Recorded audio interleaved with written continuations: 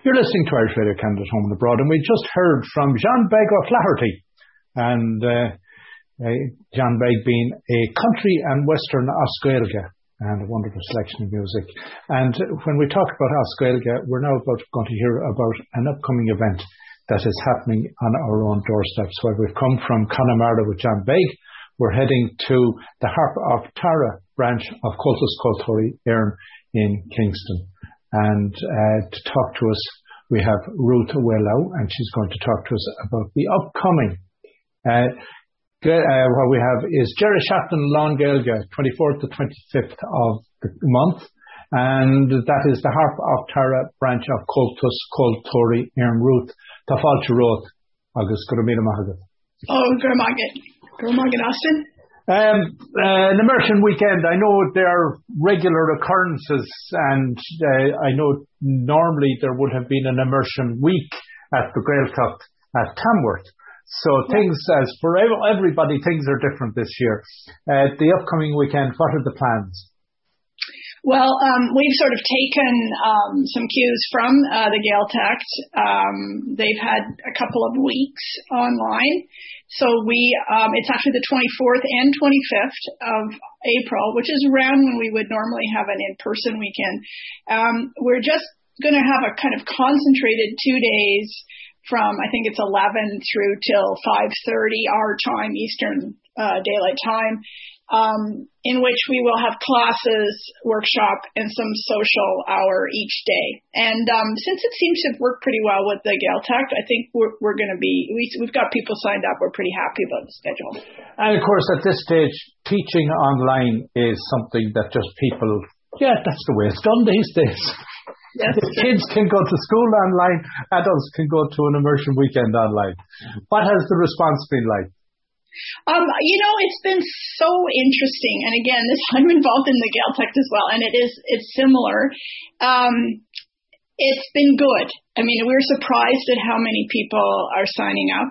It's a different sort of, I don't know if I'd say demographic, but it's a different sort of profile, and that we are getting people anyhow from all over North America, and also from the west coast of Canada, which is, really lovely, although it is a challenge in Canada to find a time when people from both coasts can make it, and so we're aiming to do that. But it's been great that way.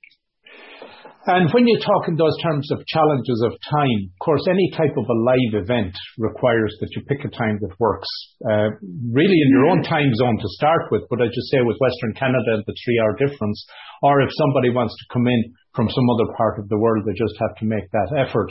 How far afield have you seen registrations?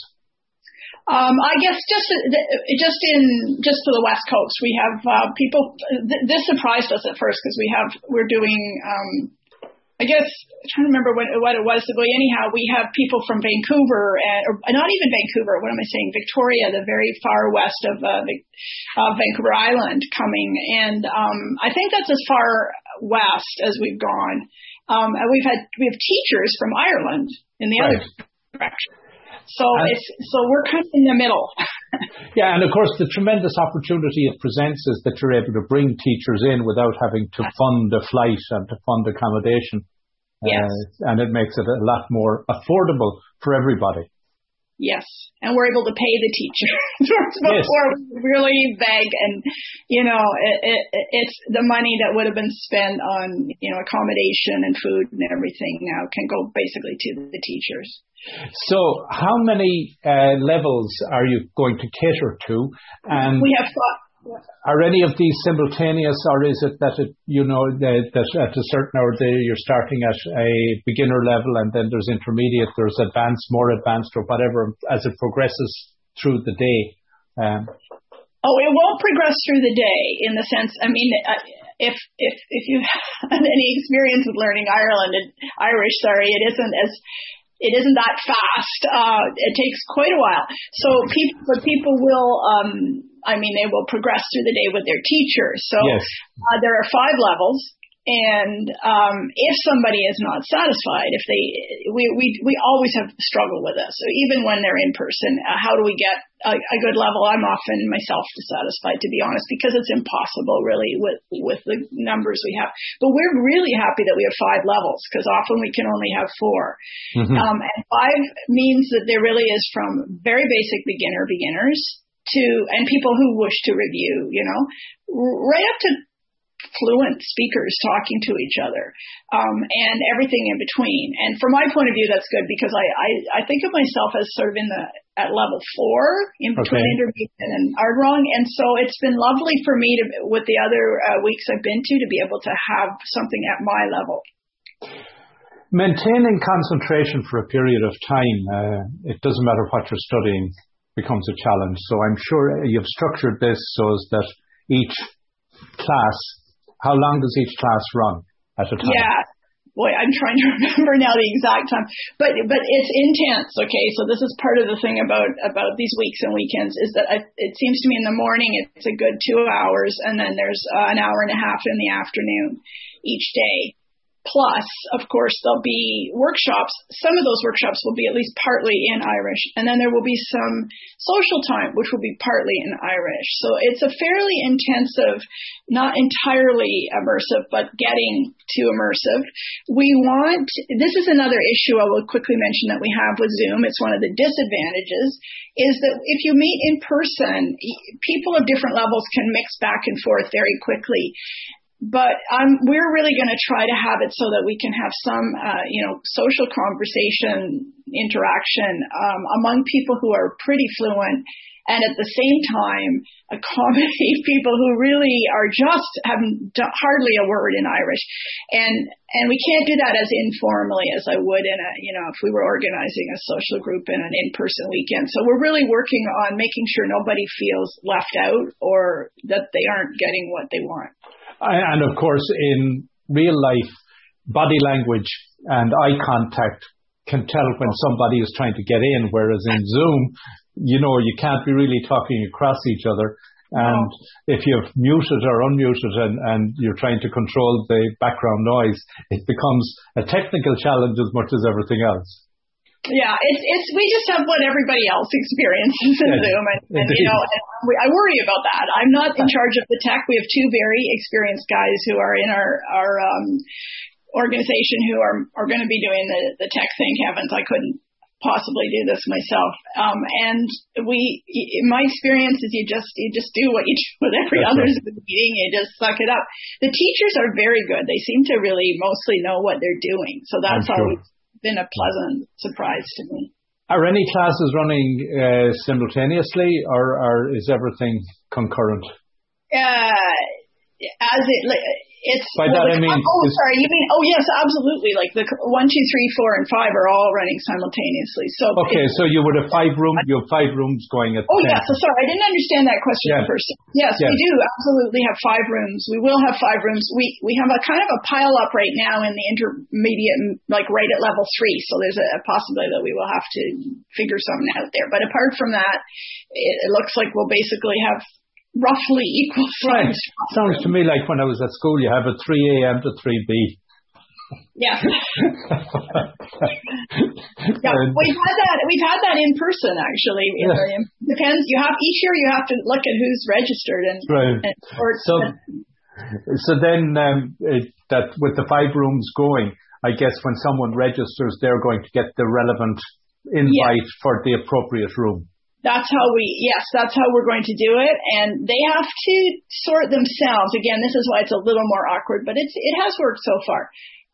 According to the criteria we give them, sort themselves. And then if they're not happy, they can contact the administrator, the teacher, whatever. It's not as easy as walking out of one room and into another, but you're not stuck in a room that you don't want to be in. And, we do our best to help. And I'll be placing people in rooms and I'm going to choose whatever I think is the best for what they've said about their level. Right. So then at the end of any day in the real life situation, you'll be heading off to a Cayley. What's happening on Saturday night? Or is there anything? Well, I wish. So we again, because of there's just such a huge time difference. And there's also the question of whether people will come to things. So the way that we're doing this is there will be kind of this social hour at the end of the day, which is for our time, I believe it's 4:30, but I might be wrong. It might be 5:30, but it's just at the end of the day before dinner, so that because people, the one thing we found with the Gaeltacht was that people really longed for some just social interaction apart from the workshops and the structured classes.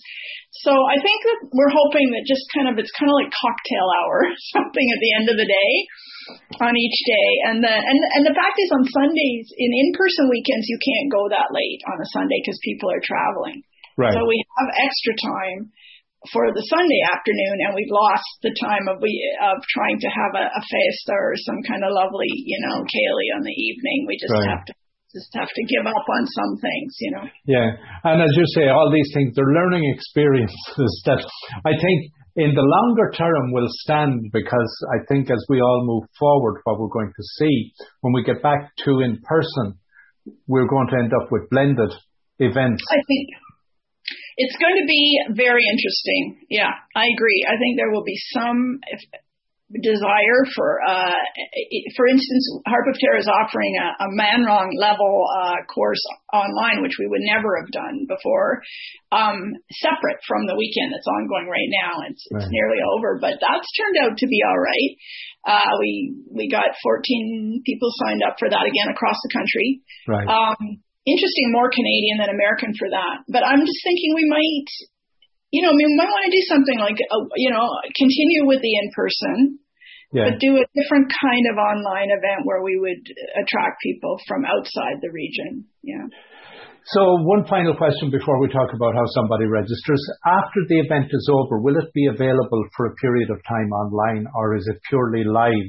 We've decided right now that it will be purely live. Now, we still haven't made the final decision on that, but part of it is that you have to have permission to, have people, and there's online, forever, even for a short period.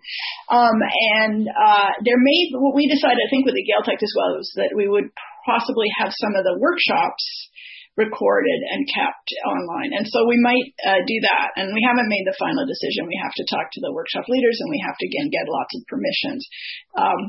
So I have to give you a big maybe answer. That's true.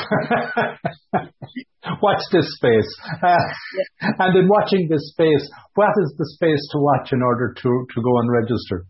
Okay, I would go to Harp of Terra, Kingston. We have a great new website. We just refurbished our website a month or so ago, and if you look under language and you look under events, you'll find it, and you can register through the website. So it's Harp of Terra, Kingston.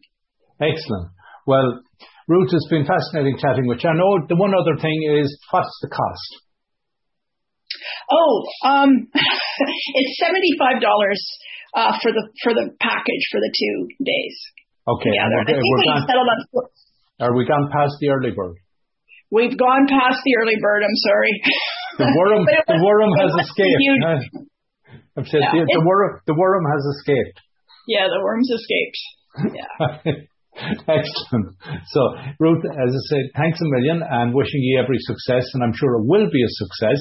And it's been great chatting, and I look forward to sharing the information with my social media following, and also with through Facebook, Twitter, and all the other places, as well as through the stream. Awesome. Yeah.